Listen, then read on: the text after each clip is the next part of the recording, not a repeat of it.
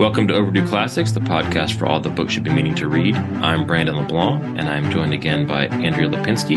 And returning her second book with us is Patty Bianco. Patty, thanks for coming back. How are you doing? Doing pretty well. Thanks for having me back. Good. So for those of you who've been keeping up with us, Patty was with us on when we did the first book of Herodotus Histories, which we will return to at some point with book 2. And she's back for this. And Andrea, how are you this morning? I'm doing great.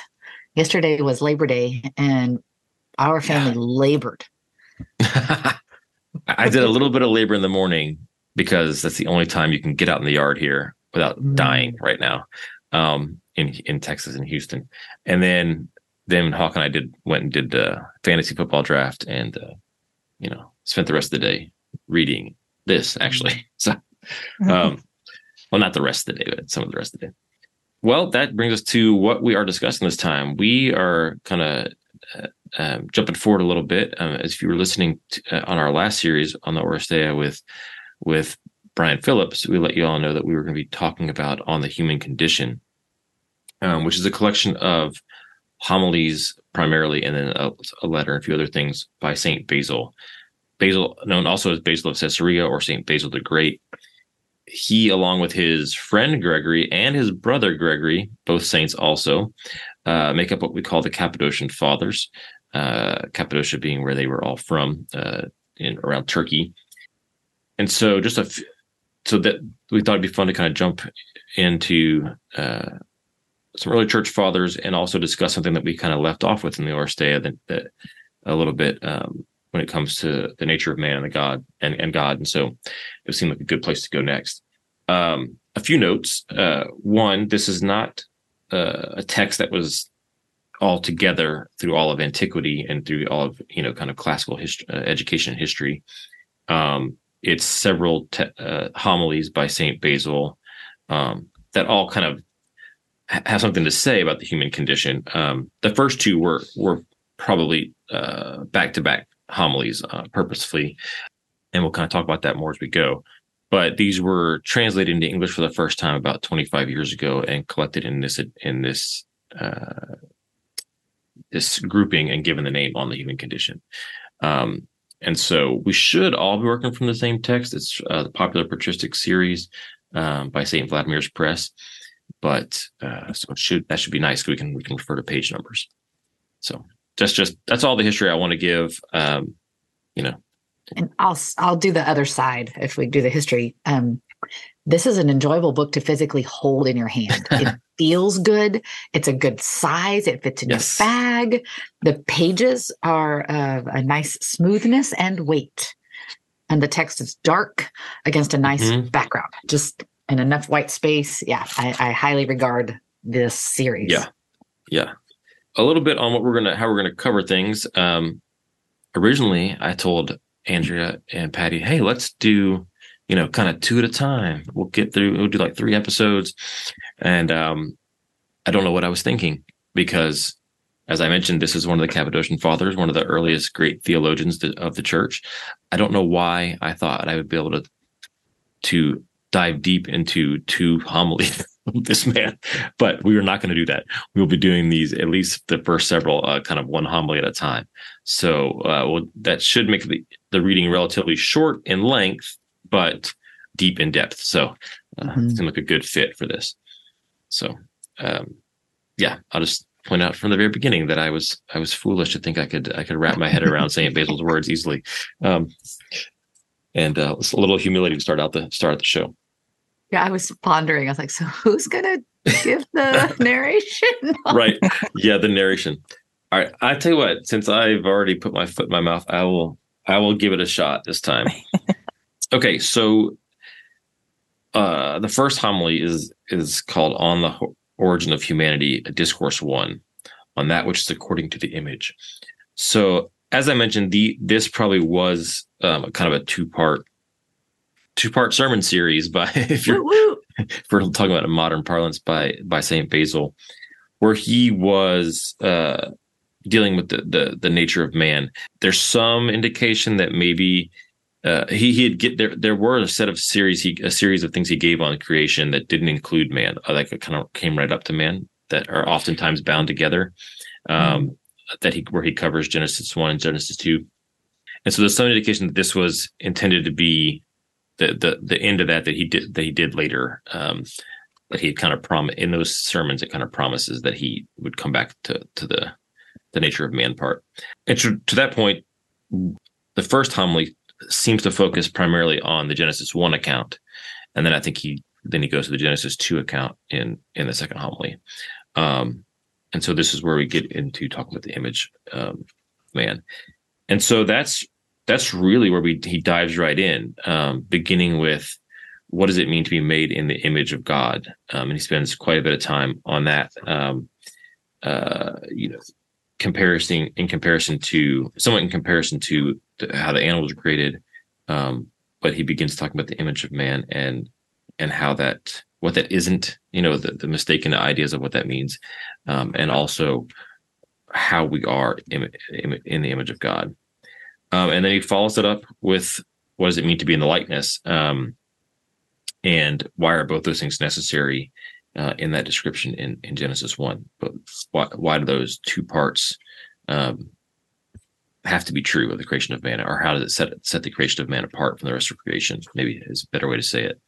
So, without jumping into the depths of it, there's not a lot more to say other than that's kind of the structure of the whole first homily, covering what it means to be like in the image of God and then what it means to be like in the likeness of God, made in the likeness of God.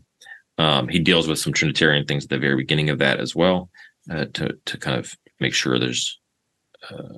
I think if I have my timeline right, this is in between Nicaea and Constantinople. So Saint Basil actually helps shape some of that second refining of the Nicene Creed in Constantinople. At that point, I think he's a bishop by that point.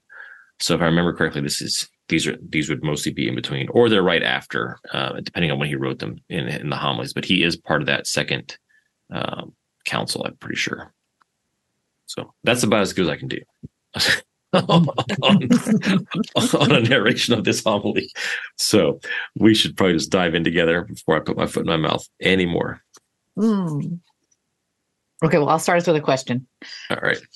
Simple. Like the sections are separated out in 1, 2 to 20. Mm-hmm. I'm assuming the translator put those in. That's my guess. But it doesn't say that. I read about the translation in the very beginning. It doesn't say that in particular. Okay, I didn't find anything either. Patty, any experience here?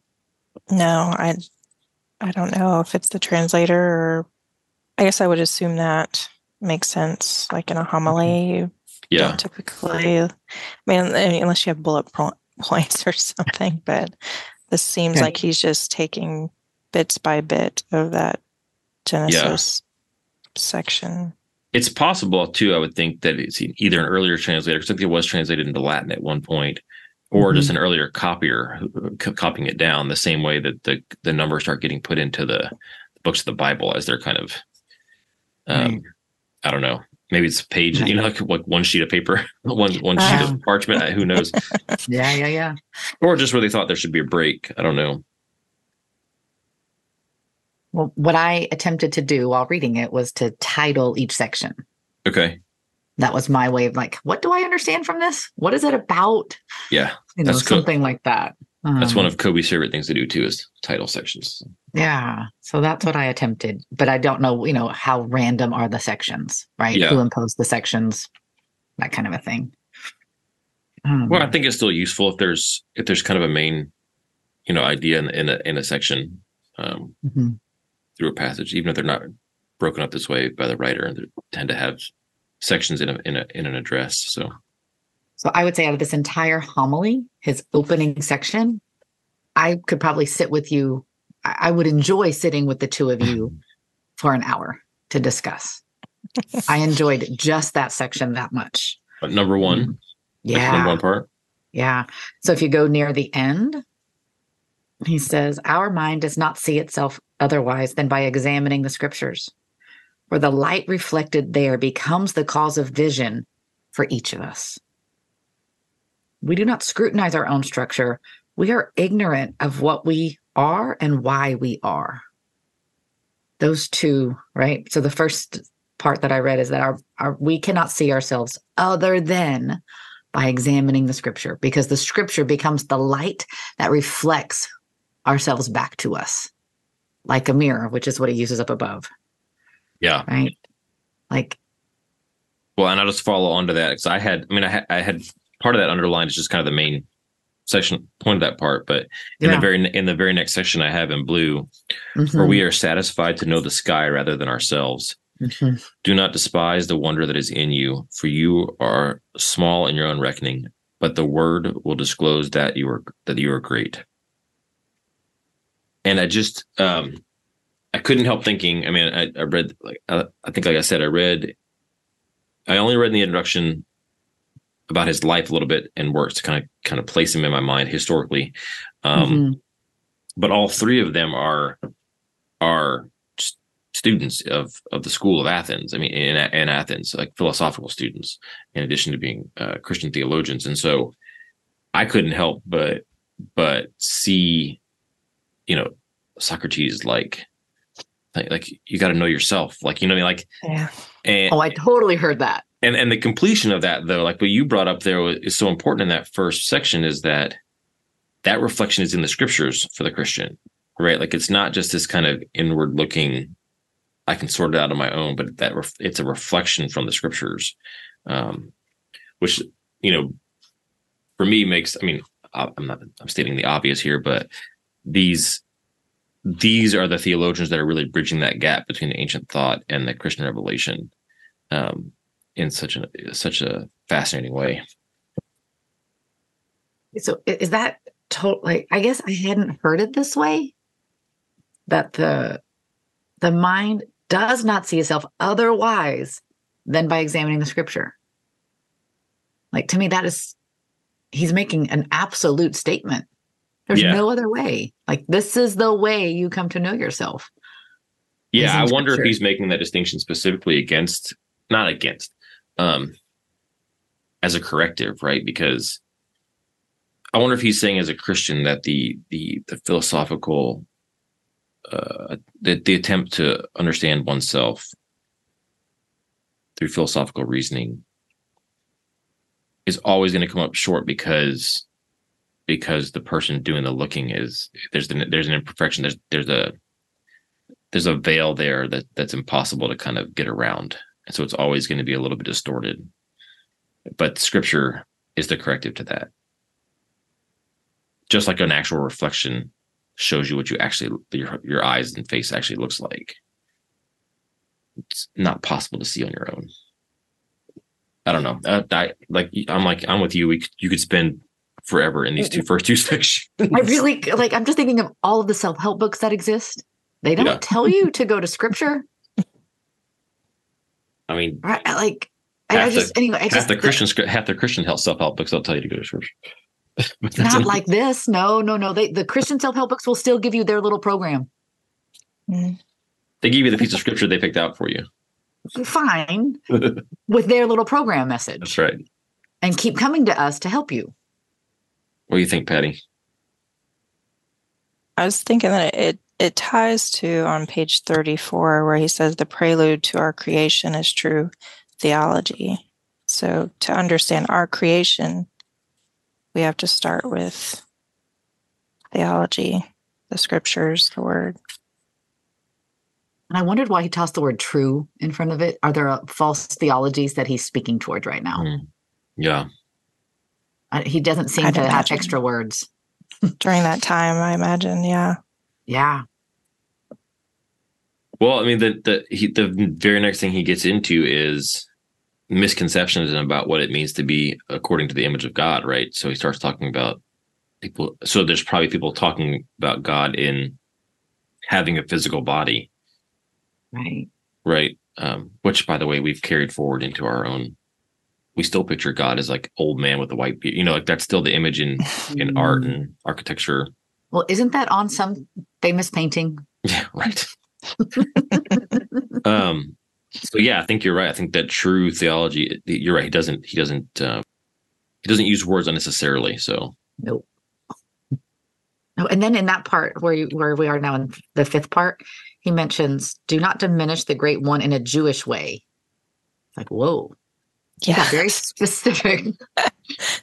Yeah. Oh boy, wait a minute. Calling out. Yeah, I'm curious. I'm curious if there was a particular. When I read that, I was curious if there's, because at this point you're getting into rabbinical Judaism, which is, post Second Temple Judaism. It's a different thing. There's no temple. It's moved to the synagogues. It's a different formal structure. Mm-hmm. If there's more of some kind of more of a bodily concept happening during that time period with rabbinical Judaism, or what he's referring to, it's. I mean, he's really clear in this section, right? That we shouldn't give a bodily concept to God, no shape to him. And he says that you don't see it that way. Well, no, he does, and I'm thinking as you're saying this out loud, that's the first thing he talks about. But then at the end of that paragraph, or the end of that section, it says, "He is everywhere and surpasses all, and he is intangible, visible." Who indeed escapes your invisible, who indeed escapes your grasp. He is not circumscribed by size, or encompassed by his shape, nor measured by power, nor enclosed by time, nor bound by limits. Nothing with God as it is with us. So I'm wondering if he's I wonder if what's happening in the Jewish community is this, as it kind of reacts to Christianity, is that it's circumscribing God in other ways, not necessarily bodily, but like, no, he's only for the Jews, and he's only in the, his grace does not extend to this area, to these people. If it's those kind of circumscriptions that he's talking about, I don't know, but maybe that's what's happening at the time, because that's more expansive than just the body. That makes me think of Jonah. Isn't that the story of Jonah, where he goes up and he doesn't want to save the people of Nineveh, and he's sitting under the tree, and then the tree withers, and he wants God to conform to what he thinks God should do for him. Yeah. I think it's interesting how the words are important. In section 3, he talks about how things were fashioned, right, in Genesis. Light came to be. There was a simple command, "Let there be light." Heaven came to be without deliberation. But yet the human being, there was some deliberation in that. So that we're unique. There's something different about that. And I like his command to us: learn well your own dignity. Right? In relation to that, Patty, what you just shared. I was trying to find where that was. Oh, it's yeah. At the top of page 33, second line. He did not say, as with the others, let there be a human being. Learn well your own dignity. Yeah. Right? He didn't just command, make. He says that somewhere else. He doesn't say it right there. I don't remember where he says it, but he didn't do it like that. Right? And so, when I got to this part, I heard Andrew Kern's voice, deliberation. Right.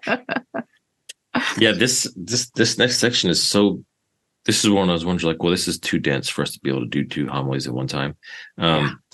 Because like you're talking about, Patty, he is making this distinction between all the rest of creation, and clearly something different is happening when he comes to create man. There's something special happening. But he also uses this as a launching point to like take a page and a half to expound on the Trinity. So he's like pointing out, like, Trinitarian theology is baked into Genesis 1. Like, it's right here, right? So he's doing double duty in this section in a way that I'm like, oh, I can only follow one track at a time.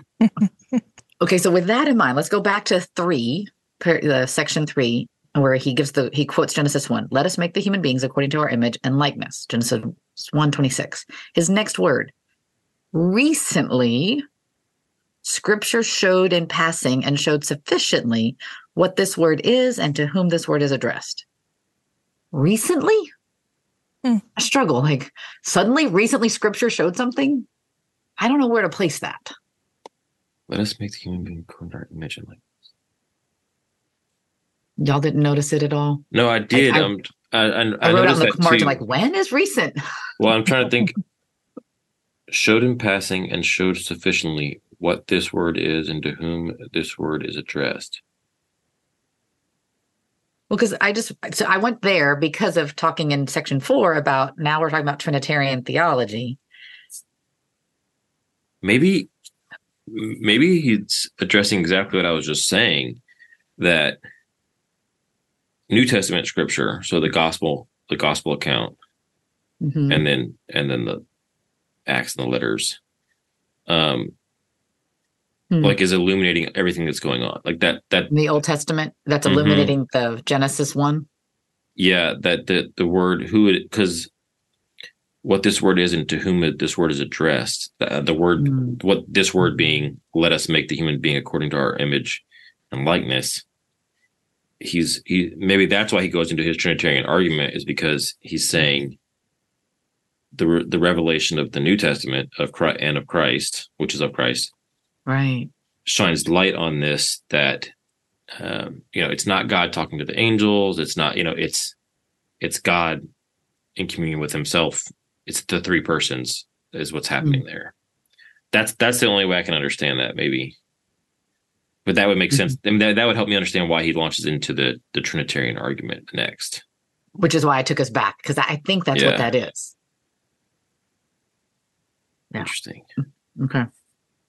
All right, but I gotta say, when I was reading the God is 3 in 1 section here, I was wondering, because he tells us beforehand to learn well our own dignity, to know yourself through searching Scripture, and then he shows us that God is 3 in 1.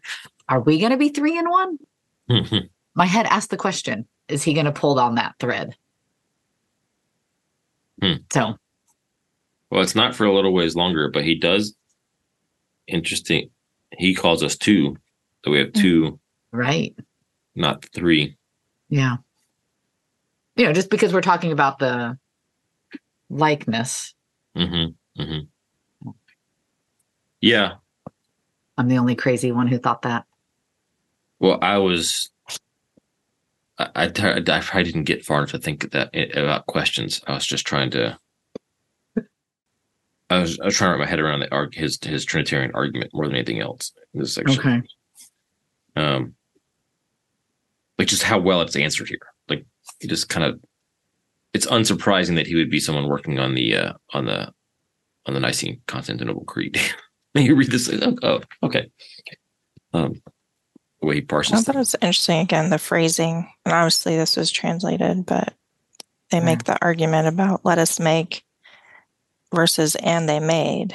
So you would not receive an occasion for polytheism. You're in section 4. Second paragraph, middle-ish. After the Genesis 1 quote or reference. Yeah. Because they would have pluralized it in a different way, whatever that's being translated there. Right, but I mean, you're right, Patty. I didn't pause over this. You're right. For if the person is introduced as a multiplicity, people would have become heedless in heaping up for themselves a great crowd of gods. The Greeks did that, right? Okay. And then he goes on to clarify that he means the power, not the persons, the hypostases. Yeah, that always gets tricky for me. I don't know. When it starts talking about the existence, like how the Godhead came to be. Well, and it leads us all to the line you brought up, right? The prelude to our creation is true theology. Yeah. I mean, he's basically saying, if you can't, well, maybe, I don't know. I read that as saying, if you can't assent to this understanding, the Godhead and the 3 in 1,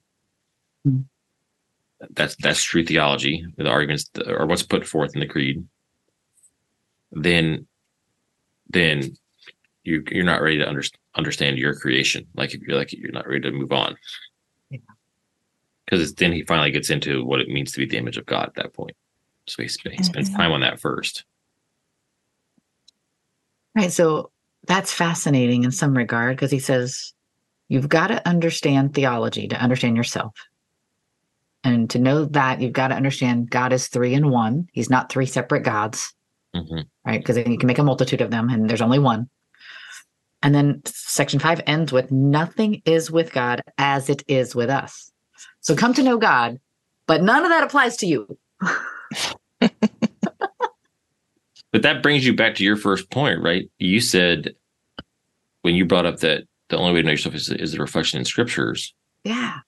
He's saying he's kind of saying that different way, right? That you have to assent to the right view of God before you can begin to understand who you are. Because if you're creating the image and likeness of God, how can you possibly begin to understand that if you don't accept the truth of who God is? And we get that from scripture. Maybe someday I can know God. Maybe someday. Man. Yeah, like how he says in that section 5, God is without structure and simple. Mm-hmm. I do not think of God as simple. Right? Isn't that great? Like we think of that term in such the wrong way, but like it's like irreducible, basically. I have that one underlined too. I was like, that's such a good line. Yeah. And then he takes the word simple and plays with it again. He says, God is understood from his power, from the simplicity of his nature, not greatness and size. Yeah. I noticed that. Simple. And I heard again Andrew Kern, where he talks about, because if somebody says, well, I just want to make things simple, and Andrew will tell you that's the hard. That's the hard part, is to actually make things simple. Right. Because simple can't be parsed anymore. It's irreducible, right? Yeah.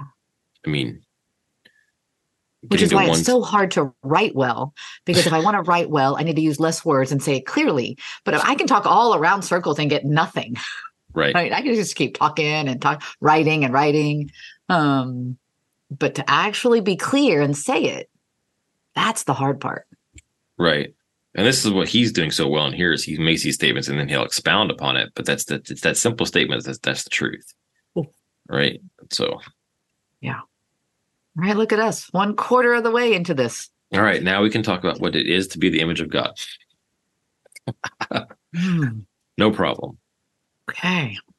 So he interestingly lands primarily on reason is the image part. But that wasn't still easy for me to totally understand. Yeah, I mean, I titled this section Body Plus Reason. Yeah. Right? The reason is housed in the body. Because he says the reason, but then in the beginning of section 7, he says it speaks of the inner human being. Let us make the human being. Why does it not speak of us? But you will ask, why does it not speak to us of the rational part? But the rational part is the human being. It says, I don't. This was one of those ones where, like, I know that he's not saying what I think he's saying. Because I trust that Saint Basil is not a Gnostic, so I trust that he's not disregarding the body as part of human nature, but he's just focusing on how, in what way we are the image of God. So that's what I had to keep reminding myself, because I think there's a path here where you're like, well, Saint Basil says the body doesn't matter, you know. I don't read that, especially in 6, right? He talks about. Yeah. Go ahead. I don't think he removes that in 7. So when he gives the when does he say he's going to give the definition? He gives it later. He's at the end, the last full paragraph, I guess that's more than a sentence. He says, therefore, we have an inner human being and we are somehow double. And it is truly said, which makes me think of fairy tales. And it is truly said that we are that which is within. For I am what concerns the inner human being. The outer things are not me, but mine. I'm not a hand, but I'm a rational part of the soul. The hand is a limb for the human being, right? So this body is mine, but it doesn't represent me. It's not the essence of me, the body. Yeah. I think that's what he's saying. Yeah, I agree with you. Well, I'm going to be quiet for a minute. I have to think more. Well, I was just wondering, in the image, does he mean that it's unchangeable? Because he talks about, for the shape of the body is corruptible. Right. The incorruptible is not depicted in the corruptible, nor is the corruptible an image of the incorruptible. So because our bodies change, right? Even talks about them different colors when you're awake and asleep, which never observed. Yeah. But just trying to understand, like, how could our body changing be something that is like God, who is unchanging? Yeah. That's interesting. I'm glad you highlighted that, because that comes back to the idea that God is irreducible and simple. And so the part of us that's an image of God would have to be the part that's irreducible and simple, which is not the body. Which is not the body. Yeah, and unchanging, not the physical body, not the material body. A silly question. How do we know God is unchanging? When, like, he just assumes we all agree to that. He doesn't lay out that case, right? Did I miss it? It was our Sunday school catechism, right? We memorized it. Right, we memorized it. No, yeah. Yes, we did. That's right. Because I was not raised in a Christian home. I think he's assuming it. I mean, he's talking to Christians, and I mean, he's giving a homily, so he's he is, and he's assuming it as a premise of Christians. Maybe that was last month's series, but also this was his homily before. Yeah, I was just curious. I missed it. No, anyway, I don't think so. But even with a Greek audience, you would have knowledge of their Greek philosophical audience. You'd have knowledge of like the unmoved mover and all that kind of stuff. So there's something unchanging, and he's calling that God, or he's saying that's God. Yeah. But at the end of he doesn't 5, he doesn't make the argument in this homily.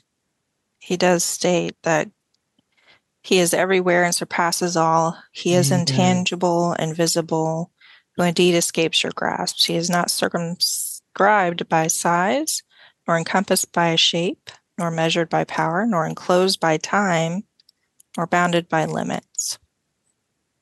So he does define God for the purpose of this argument. Quickly, yeah. I would like more. That's what I think it is. Like, how do we know that? And how do I get that? I'm thinking I need to go see scripture. I'm thinking that's the answer. And to Patty's point, it may have been something that was covered in other homilies, right? Like in our catechisms, and thank you. Yeah. Yep. Okay, I feel better, Patty, about that. Thinking about the image being separated from the physical body in that way, without it leading toward Gnosticism. Like I said, I don't. What Andrea shared, I think, shows that we can't put the body aside, right? It's still mine, right? We still have hands and feet and a behind on which to sit. Yeah, I love that. Yeah, scripture actually tells us he sits on a throne.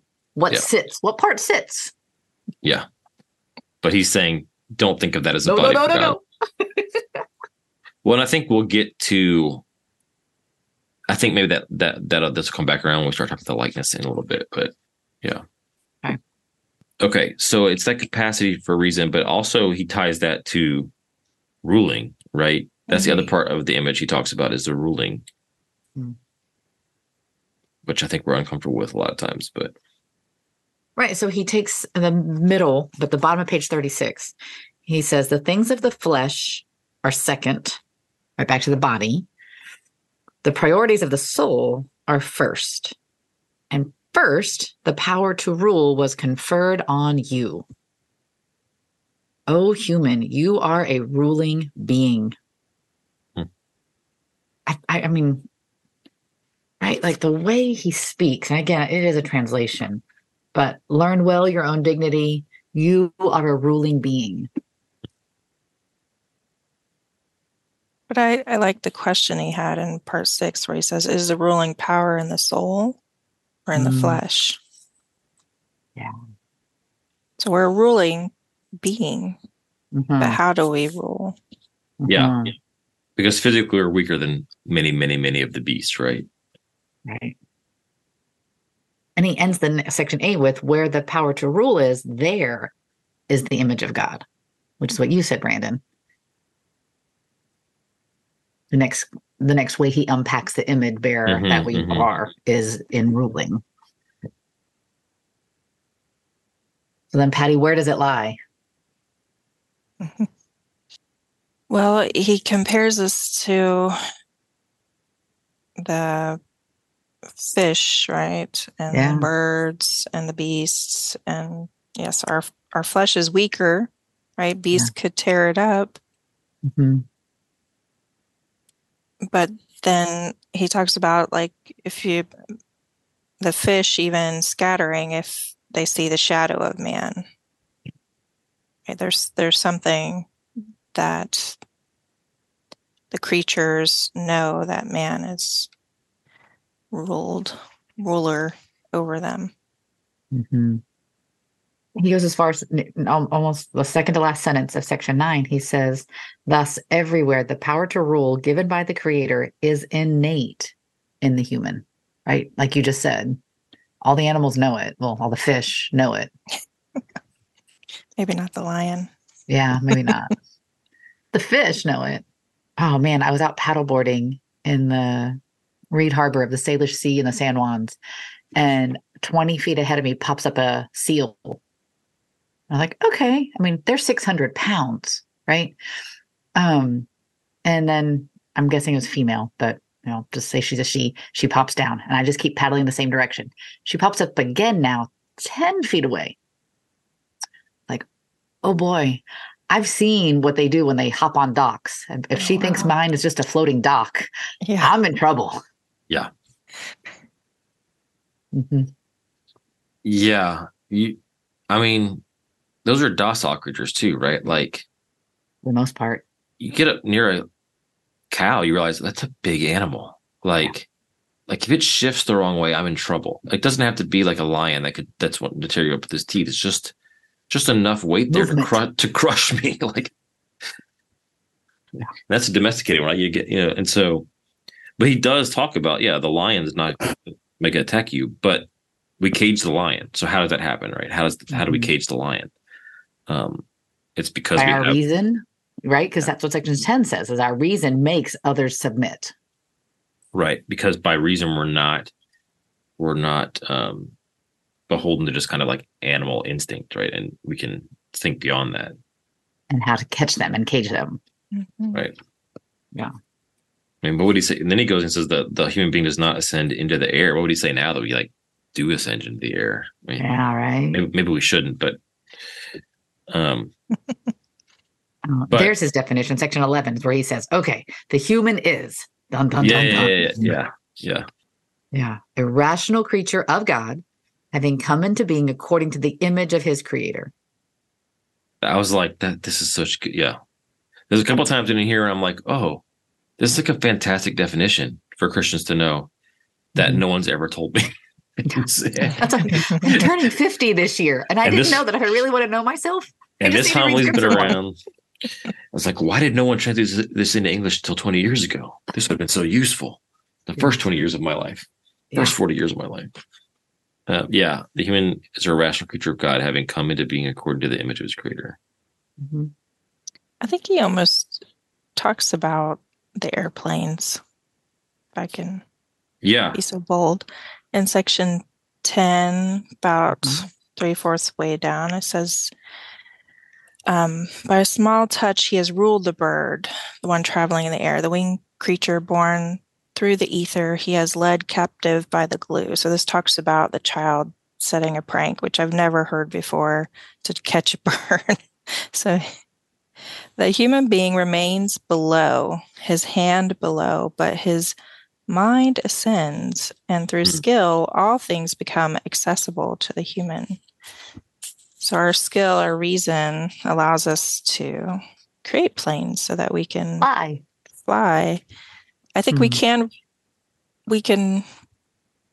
well, he gives us dominion to rule the beast and the fish and the plants and vegetation. Do we have dominion over sky and seas as well? Yeah, it took me I had to read that one a couple of times to figure out, what is this kid doing? How's he trapping this bird?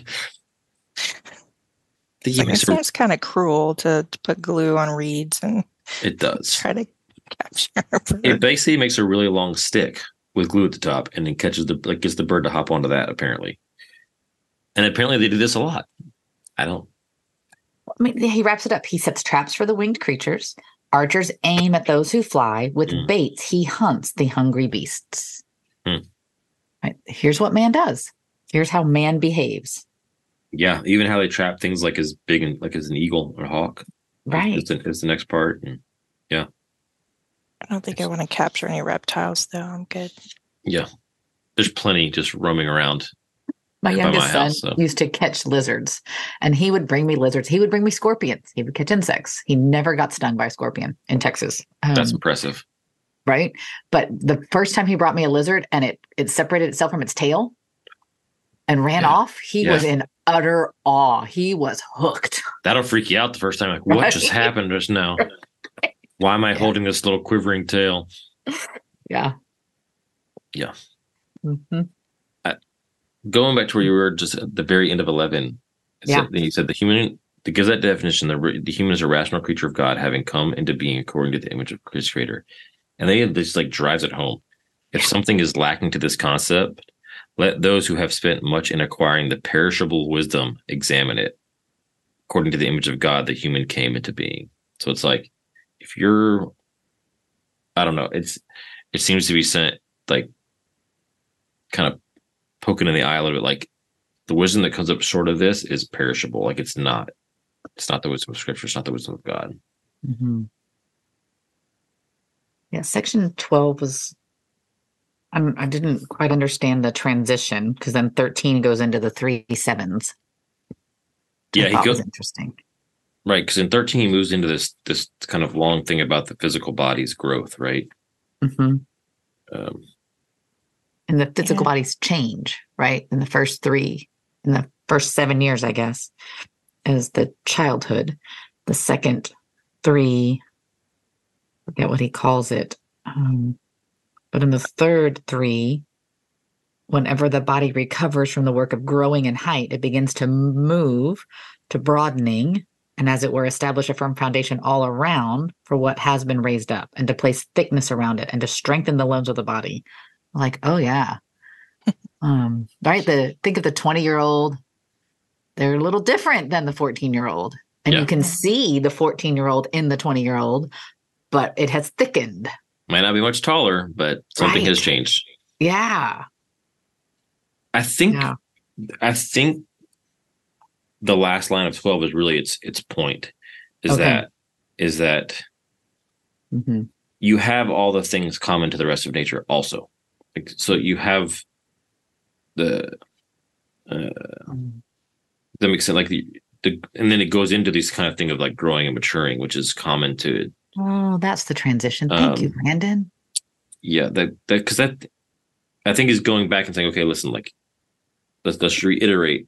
You have all of what was created beside man, but then also this higher faculty, right? So then he's going to go and he goes into this kind of backtracks into this physical part, but then moves it forward into the analogy of how that happens with the image also, I think.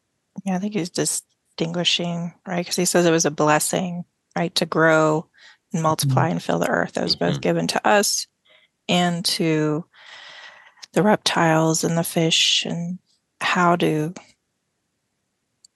are we different, right? That reason, but we also have this commonality with them, and shows how that body changes. Thank we you. have that nature. I found it interesting that at 21, then basically he's saying the child has grown up, and our American society still holds on to that in some regards. Some things we allow to happen at 18, like voting, but some things don't happen until 21, like alcohol. And we just moved tobacco into that category too. Which one is it? 18 or 21? It's 21 now. Oh. Which, interestingly, those are both things that have impact on the physical body, right? The senses. Yeah. And so we've moved them to the point of what he calls physical maturity. Which is okay. So I'll digress for a second, right? So I think we've all heard to some degree because of our car insurance. We all have males that have been on car insurance with us, right? That their car insurance drops when they hit 25 because it's been decided that that's when the frontal lobe is fully formed. Right. Whatever. I've now heard because of the younger children going through COVID and having lacked a lot of experiences, they're saying that their prefrontal cortex will not continue to be complete until 27. It's delayed. Interesting. Yeah. Yeah. Huh. That's what the studies are saying right now. Fascinating. So because the normal pattern of physical maturing was interrupted, that he's talking about here, it's delayed. It's delayed it. Interesting. I just find it absolutely fascinating that at this point in time of understanding humanness, he lands at 3 sevens and 21, and how much we've held to that still.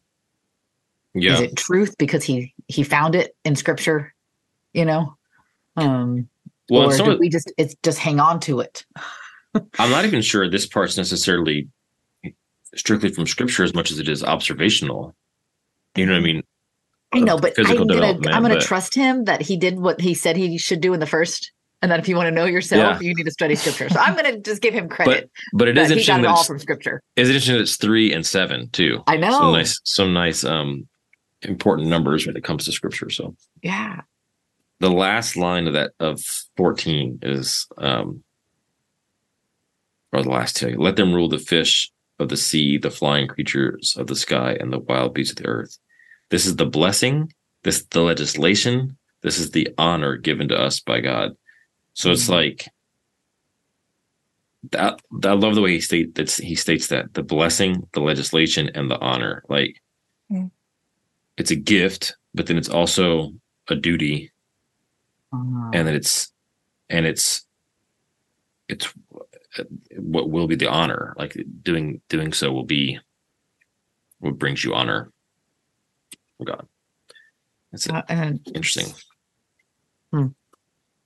Thanks for pulling on that thread. Yeah, so I titled this section "Care of Earth." We are to rule it, to shepherd it. Section 14, you mean? Yeah. Yeah. Well, he says, go ahead. On the section where he says, "Fill the earth," he says, "God made us as masters so as to fill it, and we fill the earth by our reason." I was like, ooh. And I think like fill, as we also rule it by our reason, right? Because we've already pointed out these creatures could eat us, whether they be seals or lions or eagles. Right. Like they could all harm us pretty easily. So it's by our reason that we rule it, but it's also by our reason that we fill it. I'm like, wow. I like that honor is given us by God. I don't think I noticed that sentence. But it made me think of something way back on section 8, page 37 at the top. It was talking about us being ruling beings. And why do you serve the passions as a slave, right? If you do all those things, if you throw away your own dignity and become a slave of sin, right? You were appointed ruler of creation and you have renounced the nobility of your own nature. Yeah.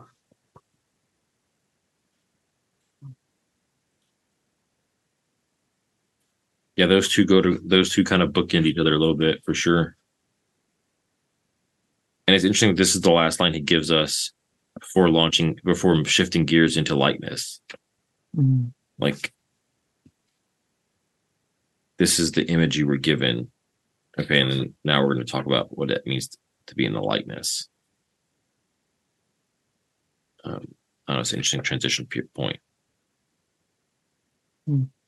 I like how it says the plan has two parts, according to the image and according to the likeness, because we get back to the deliberation idea, right? Like, let us make man. And so the plan has two parts. We're going to make him like our image, or we're going to make him in our image and according to the likeness. Drives home that deliberative aspect. I don't think I ever thought about them being two separate things. That was kind of interesting to go through this. Yeah, it's interesting. He says if they're the same thing, it would be perverse to say it twice. Like, he really is for economy of words. Like, it would be because there's not an idle word in scripture. It's like, well, yeah, that should have been obvious when I read this passage. Yeah. He's shooting for the same thing apparently in his homilies. No idle words. Mm-mm. Yeah, and he doesn't use a lot of exclamation points, right? Like our society, we're more liberal with them right now, right? Mm-hmm. And so here is one. Why has it not been said, quote, and God made the human being according to the image of God and according to the likeness? Was the creator exhausted? The idea is impious. Impious. Mm-hmm. Did the one giving the order change his purpose? The thought is even more impious. I like to play with that word. Anyway.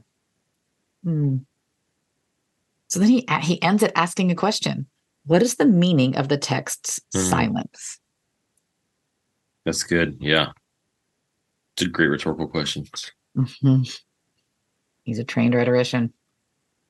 That, in fact, like when I was doing structural stuff, that's basically what I have a lot more green than I normally have, because he has these, like, I didn't know what to call them, but so I decided to call them epic questions instead of like an epic simile. It's just like he goes question, like it's just running list of questions. I was like, okay, he's really setting you up here.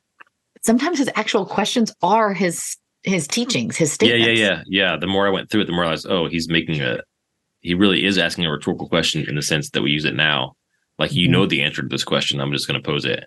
Yeah. Because you'll fill the gap and you will learn it better because it came via question than for me to state it to you. Right. Yeah. Oh, I noticed that. I did not mark it, but I was like, whoa, well done. I should have marked it. I will watch again.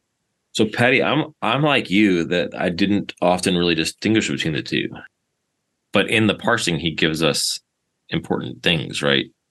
That the idea that go ahead. Well, it's a good distinction, right? That we have the image and according to the likeness, and he says you have to say according to the image is not to say according to the likeness, right? They're not the same thing. And then later in 16, by our creation, we have the first, and by our free choice, we build the second. The likeness. Yeah, so that was like another term: fashion, made, build. I don't know. Well, that concept, the one you just read, like totally, I was like, wait, what? Like, wait, this is where the idea of the free choice comes in, like free will. This is it. That's what I titled this section. It's like, what? Yeah, it's so interesting that, like, we have the first by the creations, we have the image, and then we have to choose the likeness.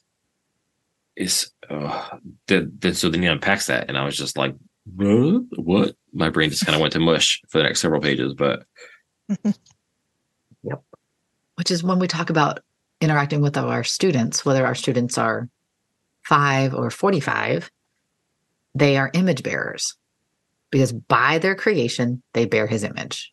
And yet we can interact with different humans and have that likeness reflected to us to different degrees. Yeah, or lack of it, or lack of the likeness, right? Right. I wanted to speak positively of others, Brandon. Well, okay, in myself, there's this lack of likeness. But where does he take you? So once he says that basically your likeness towards God is your own choice, he doesn't say good luck. I can tell you that section 17 is almost entirely blue, like almost the whole thing. I was like, because it was so convicting. It was just like, well, just before that, right? He's in the middle of that paragraph before 17. He says, and in giving us the power to become like God, he let us be artisans of the likeness to God, so that the reward for the work would be ours. And then he tells us what we can do. Yeah. So we get the credit for the work.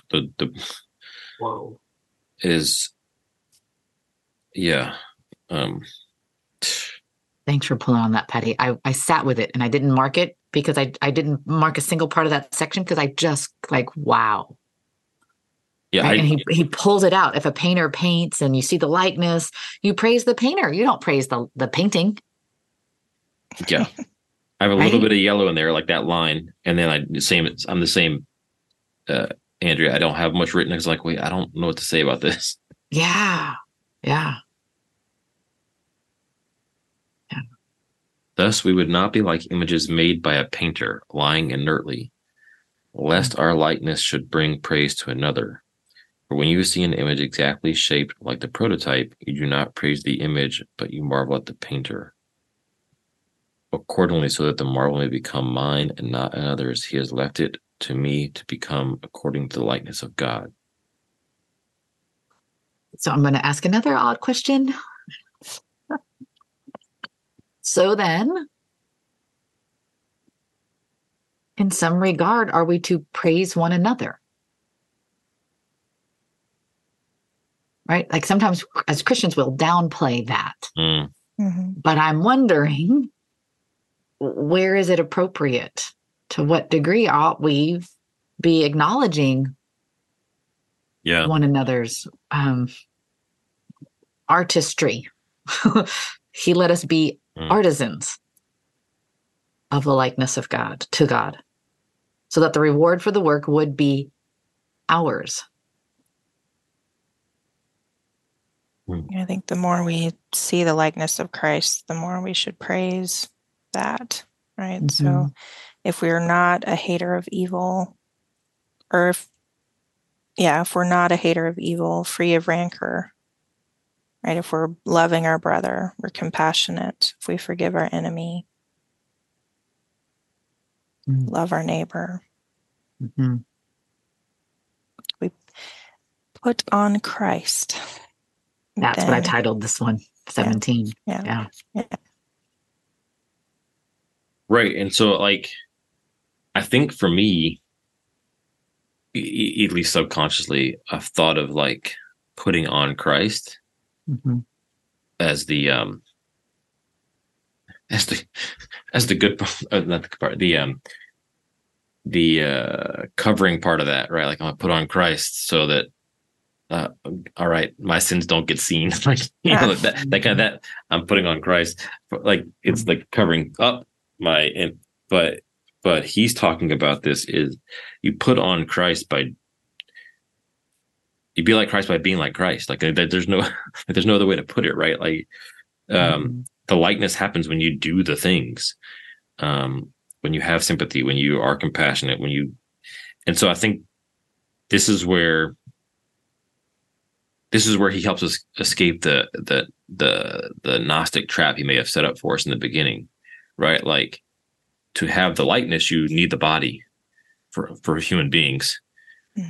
We need the body to go do the things that make us the likeness. God doesn't need that body to do the things, but we do because we're not infinite the way he's infinite. And so, and then I told you that, Andrea, that I think he has some of the best definitions. We came to another one. What is Christianity? Likeness to God as far as is possible for human nature. That is the most like dense definition for Christianity I've ever seen. And I was like, well, we've had it for like 1,700 years. Why don't we use that one more often? Someone asked the question. Yeah, I mean, and part of putting on Christ isn't to hide ourselves, Brandon, like you just thought. Right. That's hiding our shame. He is not bringing that up here. That's not what putting on Christ is at all. Because leading up to this, he's told us that we have dignity, that we are rulers, we are noble. Right. That's an understanding born of shame and fear, right? Mm-hmm. Not an understanding born of revealed glory and my inheritance and my creation. I don't know. This was both convicting and edifying at the same time. Mm-hmm. It also harkens back to the image, because at the beginning of 17, he says the scripture, for he makes the sun rise upon the evil and good, and he sends rain upon the just and the unjust. Mm-hmm. Right. So as we do all these things, we're still remembering, right, that everyone is an image of God. Right. And then what we do, right, brings us closer to the likeness. Mm-hmm. Mm-hmm. Okay. I will admit that I went back to the introduction in section 18. Okay. Only because the footnote said see introduction, and I was like, well, I didn't read that far. Yeah. So, because this part was confusing, at least it was for me. Uh-huh. He says, and God made the human being according to his image, and then he has in like brackets, masculine human being, says the woman. What's that have to do with me? The man came to be, for it does not say the feminine human being, she says. But by setting forth the masculine human being, it implies the masculine. So those parts in brackets are not in the texts explicitly. Right. And so it's referring to how this is written in the Septuagint in the Greek. And it uses the word that's generic word for man, anthropos, not, but it uses like some, the what do you call it? The thing that's getting translated is like the masculine form of that. So it's like the masculine form of the with anthropos. So there was this like, I guess, misconception he's trying to correct, that these things about image and likeness only apply to males. What do you call it? Yeah, I like that he goes through saying how we're equal. Right. Mm-hmm. But, obviously there he said women, we're weaker than men. But he says the weakness is in the flesh and the soul is the power. Yeah. Yeah. So it's just this weird, like there's a definite article there in the Greek that like makes the question arise, I guess, for the Greek speaking audience. Mm-hmm. And he's just kind of eschewing that idea. I think we've had that argument for ages. Yeah. Well, and by reminding him that the verse then says he created a man and woman. Like, yeah, male and that's female. The very next line, right? So, but I really like that gets into that the weakness is in the flesh. It's in the soul where the power comes from. And that's the image he already talked about. And yeah, we've been having that argument forever, but in Basil's time, this is like a revolutionary idea, right? To the Greeks and the Romans, that there's not this kind of difference. And so this just goes back to Christianity revolutionizing the honor of women, if you how else to put that, in the ancient world. What a distinction they made between, and you see it as far, in the Gospels all the way through, right? Mm-hmm. Yeah, like on 46, where he says, when has man been able to imitate the vigor of women in fastings, the love of toil and prayers, the abundance in tears, the readiness for good works? Yeah. And that's anybody a friend of mine, he has explained to his sons, he's like, look around. The women that you have been blessed to know are actually quite strong. Sure, You can out arm wrestle them. Sure, you could pin them down, knock them over. And yet, they cry more than you do, and they endure more. And like, it's just been interesting to hear it from a man today, explaining it to younger men, that women are actually strong, though they appear weak.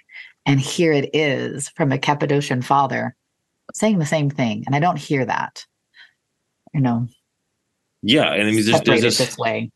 There's this element of, because he does talk about the flesh, they're being weaker in the flesh, but then he follows it up with something that basically points out to be weaker in the flesh and then still to endure suffering is a greater strength of the soul, right? And that applies when you look at even among men and among women, those who have less physical ability, but then endure the same suffering. I think about it when I go to when I was during Lent, 2 years ago, and I was seeing these people in our church who are much older than me and have much more physical ailment, and they're still committing to doing as much of the physical part of bowing and those kind of things. That is part of the liturgical practice that's meant to be humbling.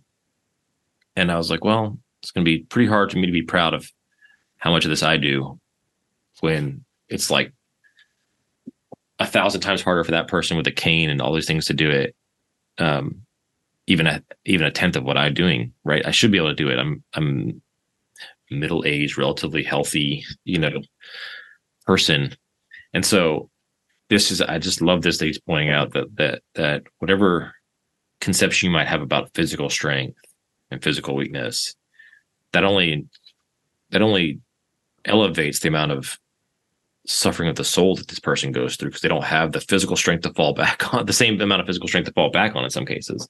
And so I don't know, it's a really good, like you said, corrective or instruction for young men, especially, Andrea, when the world is feeding them a lot of things. Either they're feeding this hyper masculinity, or they're feeding them something, that's emasculating. So their only choice is to pick one of those two things. They're going to probably tend toward the hyper masculinization, right? And so to have this corrective is so good. I like the second to last paragraph. He says, because he gives the example of the woman who got up and did all kinds of things and kept it quiet, right? So the good woman has that which is according to the image. And then he says, do not cling to the outer human being. It is molded like clay.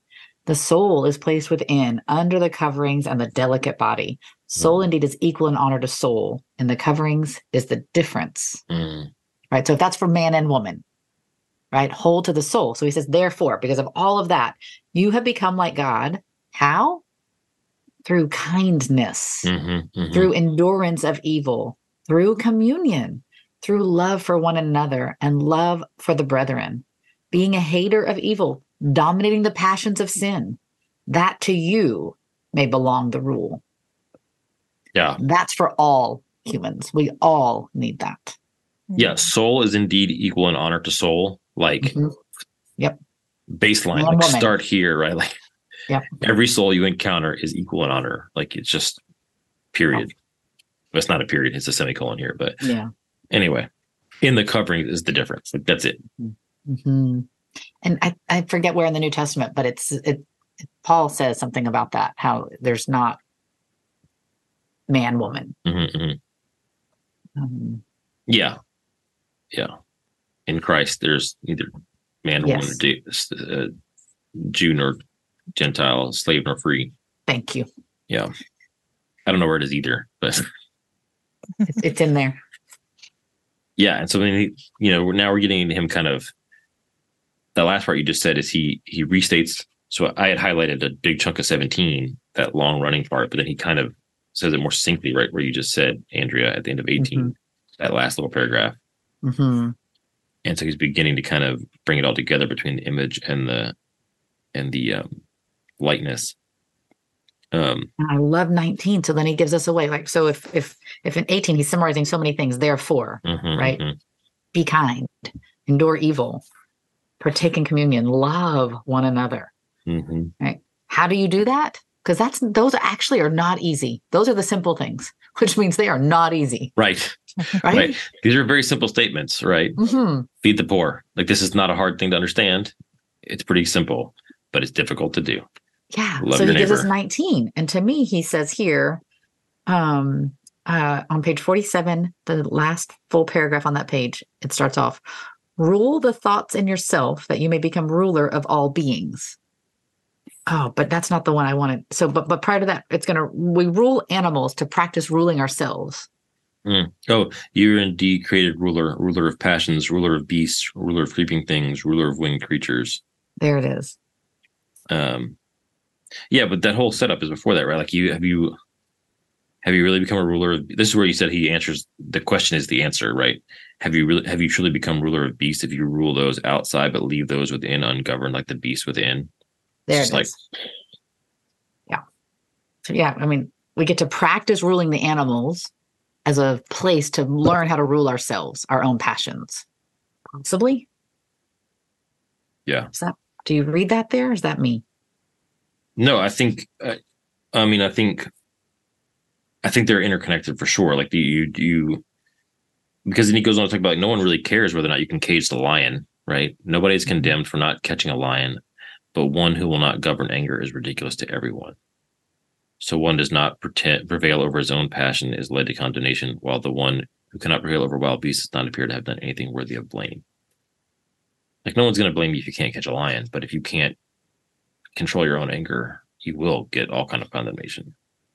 And again, I heard Andrew Kern echo in my mind, because he talks about, as parents, helping our children to first rule the non-living things, put away their toys. And then to rule a living thing, a plant, so that when the plant dies, we're not too devastated. Before they rule the living thing, like the pet, the dog, the cat, the gerbil, fish, that could die if they don't feed them. Yeah. As places to practice ruling our passions. Yeah.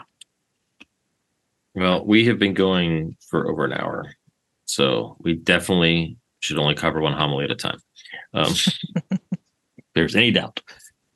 Any final thoughts on this one? I just wanted to mention one thing while y'all are thinking.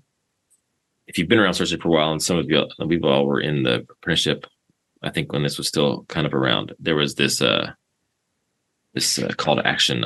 I am indeed a king, I think, for I know how to rule myself, which we eschewed a little bit because of its source. It's not like the guy who's saying it's not the greatest guy in the source, but I've wanted a good replacement for it because I like it. I like the idea, I like the concept behind it. Right. And I think we've got some things to pull from in this last section in 19, right? Like, you are indeed created ruler. And then, the answer being ruler of passions, ruler of beasts, ruler of keeping things, ruler of winged creatures. Because it starts off with ruler of passions. Like, that's the most important thing that you rule. So anyway, I'm just throwing that out there for those of you looking for something for a little call and response. If you do class catechisms or anything of those of that nature. Brandon. Yeah. And then you could even pair that with the next paragraph. Rule the thoughts in yourself, and they could respond that you may become ruler of all beings. So I was looking for something this year, actually, for the class I'm teaching to replace that kind of opening call to action. Yeah. And now I have one for next year. I had to come up with something else this year, but now I have I like this one. Yeah. Patty, you any final thoughts on homily 1 here? I love going through Genesis, just kind of breaking it out and seeing those things that I never thought about, right? I just gloss over it and maybe just memorize it. But I also, back in section 8 on page 36, he says, let us make the human being and let them be well, he says not, let us make the human being and let them be angry and lustful and sorrowful, for the passions are not included in the image of God, but the reason is master of the passions. And let them rule the fish. As soon as you are made, you are also made ruler. So that anger, I liked his metaphor. Anger is a little beast when it barks in the heart. That our reason, what makes us different from the other animals, right? That rationality helps us rule over these passions. And then we can heal ourselves. Man, that's good, Patty. Thank you.